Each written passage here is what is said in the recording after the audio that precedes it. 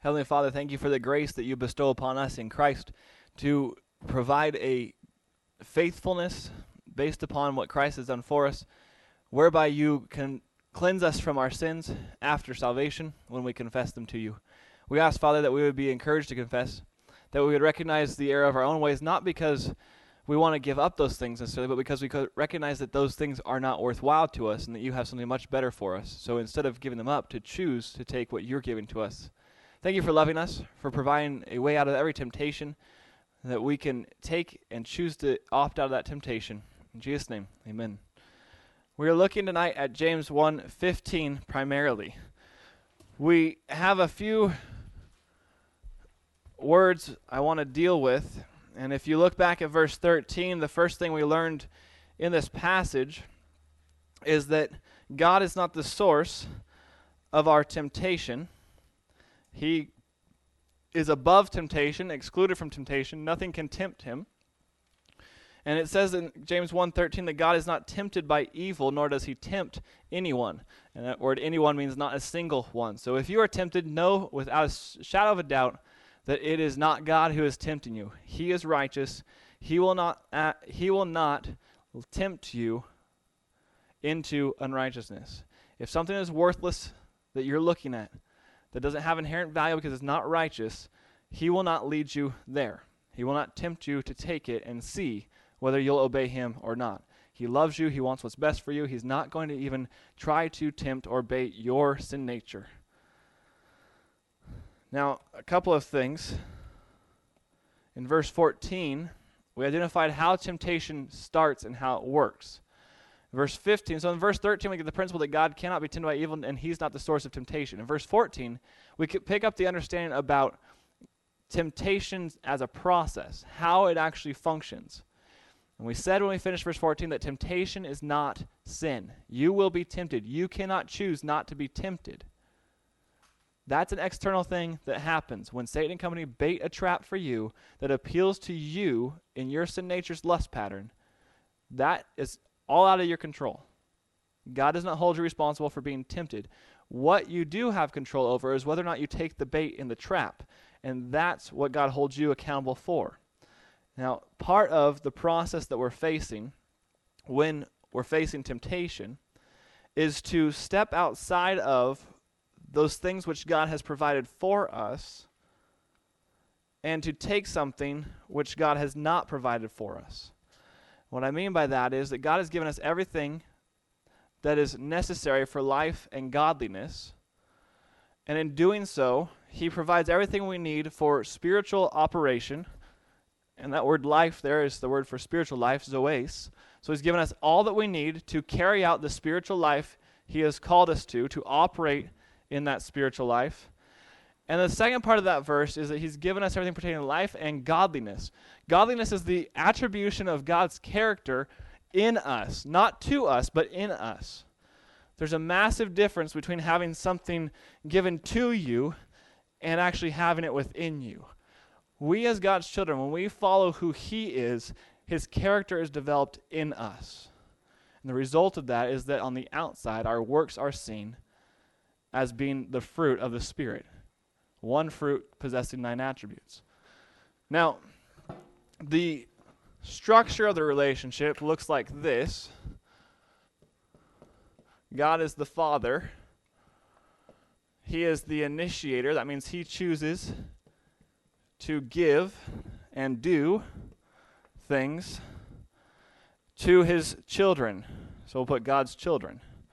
If you have accepted Jesus Christ as your Savior, you are God's child. You are spiritually born. It's not just some label you're given. His seed abides in you. 1 John 3:9 says, if anyone is born of God, he cannot be credited with performing sin, for God's seed abides in him. We are born spiritually in the same moment that we believe and depend upon Jesus Christ to be our Savior. It's a spiritual birth. So we actually identify through the doctrine of regeneration, which identifies that the Holy Spirit generates, which means creates, a living spirit within you. So you have a human spirit, and you have the Holy Spirit indwelling you. They're easy to get confused, but the Bible says in Romans that when we have the witness that we are God's spiritual children from a process of spiritual birth is that the Holy Spirit indwells us and our human spirit is existing. It says the Holy Spirit and the human spirit testify that we are God's children. Now that word children there is children by birth, spiritual birth. So we have the physical birth process, and this was what Nicodemus was asking about in John 3. How can a man be born again? Well, the phrase born again is actually born from above. And the idea is that you must be born spiritually. Jesus replies, that which is born of the flesh is flesh, and that which is born of the spirit is spirit. The Holy Spirit must generate a human spirit within you, and he only does that in that moment when you depend upon Christ to be your Savior. So you are very literally and very real a child, or very really a child spiritually of God. Now, part of the problem for us, sight-based individuals, meaning that we react and respond to things that we can see, feel, and perceive, is that we can't see spirit. It's invisible to us. The only way we learn about this human spirit and the Holy Spirit within us that functions is if we submit ourselves completely and entirely to God as our Father. As you know, I have a daughter named Riley and I have a daughter named Piper. Their role right now is to choose to obey their mother and father. I didn't create that role, God did. Children, obey your parents in the Lord, for this is right. Their job, their sole choice, is to obey. That's all they have to do. That relationship between parents on earth and their children on earth is the same relationship we have. It's modeled to us by this structure where God is the Father for his spiritual children, and God's children respond to what he is leading them and providing them into, what he's leading into them and what he's providing for them. Now, we gave you the table analogy last week, if you remember, or 2 weeks ago, if you remember. We said, let's say if your friends invite you over to their house for a meal, they've prepared a meal for you, you sit down, you pray, thank God for the meal, and instead of you digging into what's been prepared for you, you get up and you go to the kitchen, you open the fridge, and you try to find whatever it is you want out of that. That's not the proper relationship that we are to have in a setting like that, but also we use as an analogy for our relationship with God. God has laid out everything that he wants to provide for us moment by moment. And we are supposed to respond to what he's giving us, not to turn around and take for ourselves what we want instead. God is the initiator. Our choice is to obey and respond to him and what he's providing. The instant we get up off of our table chair and go to the kitchen to grab for ourselves, we've lost it. We're not responding to him. Now what are we doing? We're saying we don't like this, we don't want this, we want something different. We're responding to what we want, our desires. In essence, that's the process of temptation that we identified in verse 14. So the structure of the spiritual child is that God initiates and provides, and the spiritual child responds and accepts. Which means if anything comes from us, it's sin. If it starts with us, it's sin. This can be a very difficult thing to see. It starts with understanding your lust pattern. Starts with understanding your behavioral trend, whether it's towards rebellion or do-goodism, legalism. And understand those things slowly. Understanding your sin nature and those things, it gives you, in your experience, in your walk with God, it gives you an ability to understand when you're taking for yourself and when you're responding to him. It's critical because the Christian way of life, our way of operations defined by Scripture, is one of spiritual operation. We're to operate spiritually, not carnally. And any time we don't respond or stop responding in our relationship to what God's initiating to us, that moment we've gone carnal and we're not operating spiritually. Now we're producing counterfeit works. That sets us into verse 14 in our review. So it says, but each one, and that means each and every one, is tempted. That means to be tested in your character when he is carried away. And this word we looked at, it means to be dragged out by force. Something forces you to a place and causes you to have to choose one thing or another, to say yes or no to something. We look at the fellowship structure that God has given us, where after we accept Christ as our Savior, we're placed in Christ positionally. Means that that's our location. Everything we do as children of God is in Christ, in our position. But in our walk with God, in our relationship with Him, we're either operating carnally or we're operating spiritually, and that's called fellowship. 1 John 1, 5 through 10 identifies fellowship. John says that fellowship is the only tool that we have to both learn about when we're operating carnally and to also produce righteous works. So if you want to produce righteous works, you have to start responding to God. Now be careful, because if your objective is, I want to produce righteous works, so I'm going to do this, then whose will are you following? Even if it is to say, I want to do God's will, so I'm going to confess my sin so I can do God's will. It's very subtle, but when you look at what you're saying my objective is this. You're not looking at God's objective. Now, obviously, God wants us to do His will. But it's not about what we're doing ever. Actions are sinful, but they're only sinful because they're not us following God. Anytime we don't respond to Him, it's sin. We have a hard time seeing that sometimes. This action of being carried out by force to a place is accomplished by our lust pattern, whether it's pride, sensuality, or materialism. It takes you where, if you're in fellowship, it brings you to the edge, if you will, of your relationship with God, of your response to Him, and it pulls you to that edge, forces you to look at something that's not being provided by God, that's out here on this hook. It's bait. And the word deliadzamenos is the word we have for enticed by, and it means to bait into a trap. The process we looked at last week is very much akin to fishing. It's very similar to fishing. Satan and company cast their bait into the water. You are the fish. Your lust pattern says, I want that bait. Go look at that bait. And it makes you look at that bait and say, deal with this. What are you going to do? Give me that bait. Take that bait. And you have to make a choice. Am I going to accept that bait? Am I going to take the thing that I want, or am I going to stop, respond to myself, and start responding to God? And so at that point, you have to make a choice. Until you choose to take that bait, you have not sinned. The desire for something sinful is not sin. The temptation to something sinful is not sin. The taking of something that God has not provided you is sin.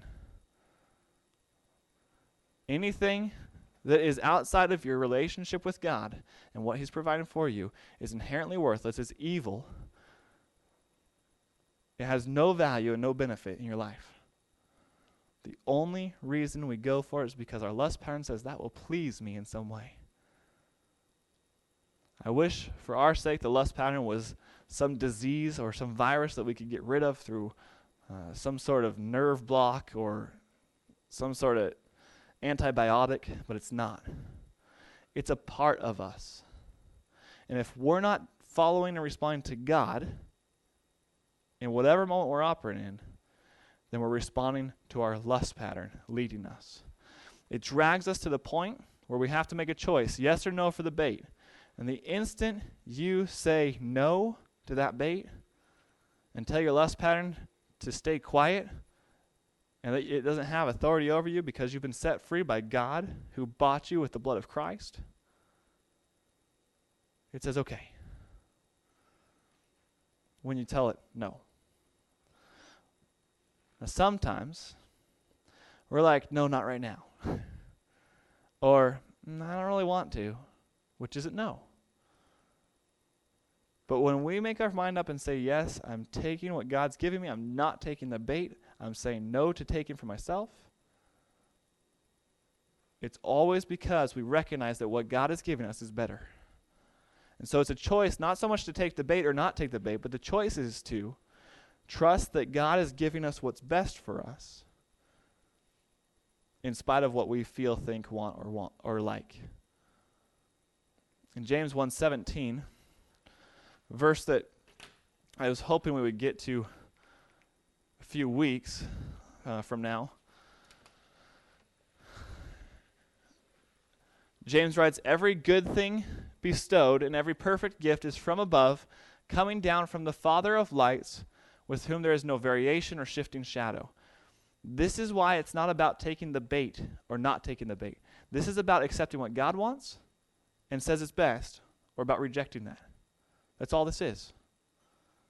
And see, the bait is designed to get our attention, to draw us out, to entice us into the trap of responding to what we want instead of what God says. But the reality is that while we're focused on that bait, the hook is really about getting us to stop responding to God. Because if we're not responding to God, then we're going to end up ultimately, if we choose not to confess from that point on, we're going to end up ultimately into a system of either self-righteousness, lasciviousness, meaning that you can do whatever you want for freedom. And all of those things are a part of the satanic world system that we're operating within. The goal of Satan coming when they cast that bait in the water is not to get you hooked on that bait. The bait is deception. The hook is the real catch. They're trying to get you to stop responding to God and respond to your lust pattern. If you respond to your lust pattern, they'll do whatever they want with you. Because they lead this world. This world operates under the three categories of lust, pride, sensuality, and materialism, and they will manipulate you. But look at what James 1:17 says. Every good thing bestowed and every perfect gift. Good here, the opposite of what we had with evil in verse 1:13. That which is inherently valuable because it's produced by a righteous standard and process. It's accomplished the way God wants. So in other words, in my example, this is the Oakley. Bad or evil is the Folkley. The fake Oakley is the counterfeit works. Every good thing, that which is inherently valuable, that is given. Now notice it's given. We don't ever have to take what God wants for us ourselves. He gives it to us. Now, He doesn't always do it in our timing, but He gives it to us. He bestows it upon us. And look at it. It also says that this other phrase, every perfect gift. Again, idea of giving. And perfect here means complete, not lacking anything. It's not halfway produced. It's been built through a process and it's ready to be sent to market. It's completed in its form, therefore it can function properly. Where does it come from? From above. Coming down from who? The Father of lights. That's referring to God the Father, who through God the Son and the power of the Holy Spirit created the entire universe. The one from whom the stars shine light, the sun shines its light, and the moon reflects light. The last part of verse 17 says that with God there is no variation or shifting shadow.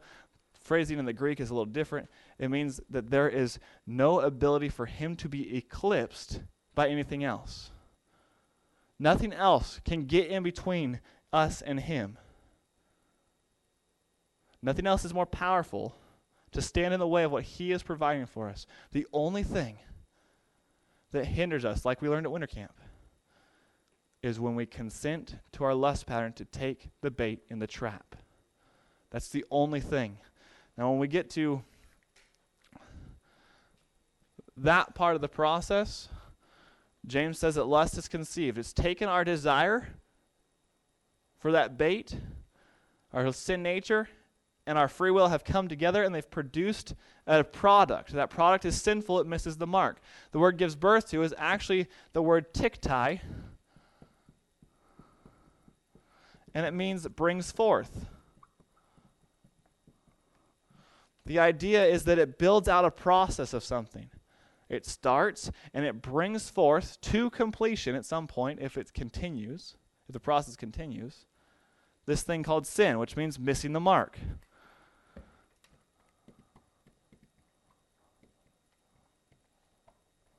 It brings forth a product that misses the mark. Now,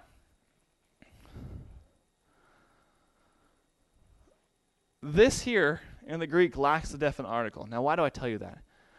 Because the definite article tells us something specific, a specific sin. And so it would say, it gives birth to the sin. And so in that idea, it would be focusing on a specific sin that was given birth to or brought forth in the process in that specific temptation. But when it's not there, which is what we have here, when we don't have the definite article, it focuses on the character or qualities of what sin is. And so it's stressing and emphasizing that when our lust pattern and our free will cohabit together and get together, that through a process, they bring forth something that has the quality and characteristics of missing the mark of God's standard.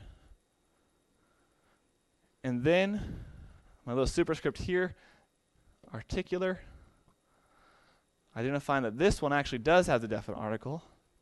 It says, and when the sin, now it switches to the specific product that's produced through that process that has the characteristics of missing the mark.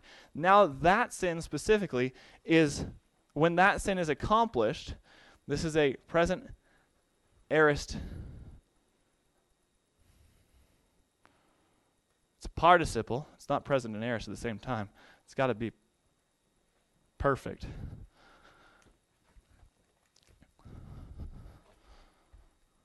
It's passive. That's what it is. It's a passive aorist participle, meaning that in the moment in time when that sin is brought to completion, or when the process finishes in that moment, when sin is acted upon to be made complete, which the word accomplished means to be made complete, this is the principle. Every time this part happens, this part happens. When we consent to take the bait in the trap, sin is produced. That's it. Only thing that separates us from temptation and sin is free will, the ability to choose. It's the only thing that stops God from being able to give what he's trying to give to us, because we're rejecting what he's giving to us to take what we want for ourselves. God gave us free will so we would choose to obey. Not so we would choose for ourselves. Now look at the result of this. It brings forth, now see, they've done something weird here. They've switched their words. Tiktai means to bring forth, and this phrase here means to give birth to. And so this is actually very much a human reproductive cycle lesson. Man and a wife conceive. Through a process of gestation, a child is born. When that child is completely finished, hopefully, in this case, it's a sad story because the child that was brought forth is dead. James is likening the temptation process beating us to a child who is born dead. Now, it's pretty strong imagery, isn't it? It's stronger if you've had children, because there's that moment, and hopefully at the right time, when you guys are in this process of having been married and then being blessed with having children, in that moment when the baby is lifted up, there's a pause before the first breath and the first cry. And it's a very joyous thing when that baby starts to cry. It's kind of weird, because the next time it cries, it's not joyous. Nor are any of the times after that at 4 in the morning and 2 in the morning, 2:30 in the morning, 2:45 in the morning, and all, you get the rest. But the imagery here is that sin produces stillborn birth, a child who is not living. It doesn't take that first breath.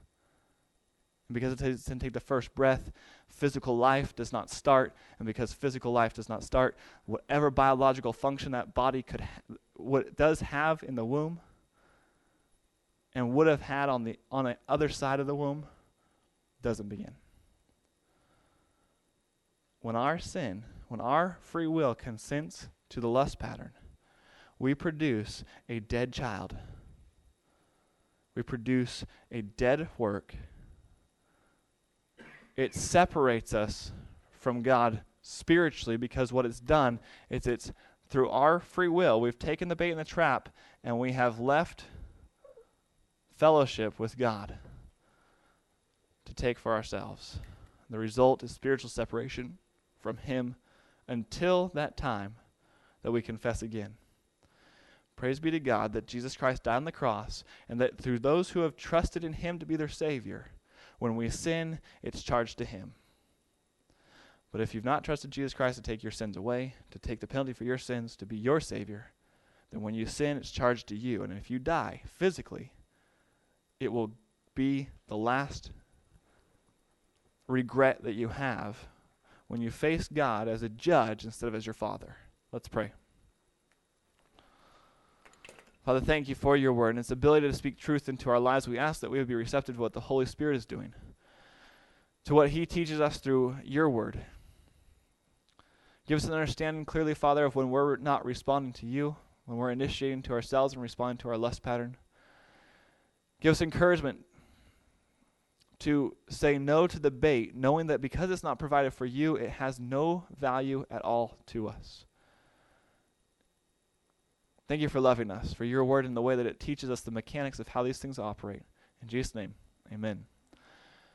If you want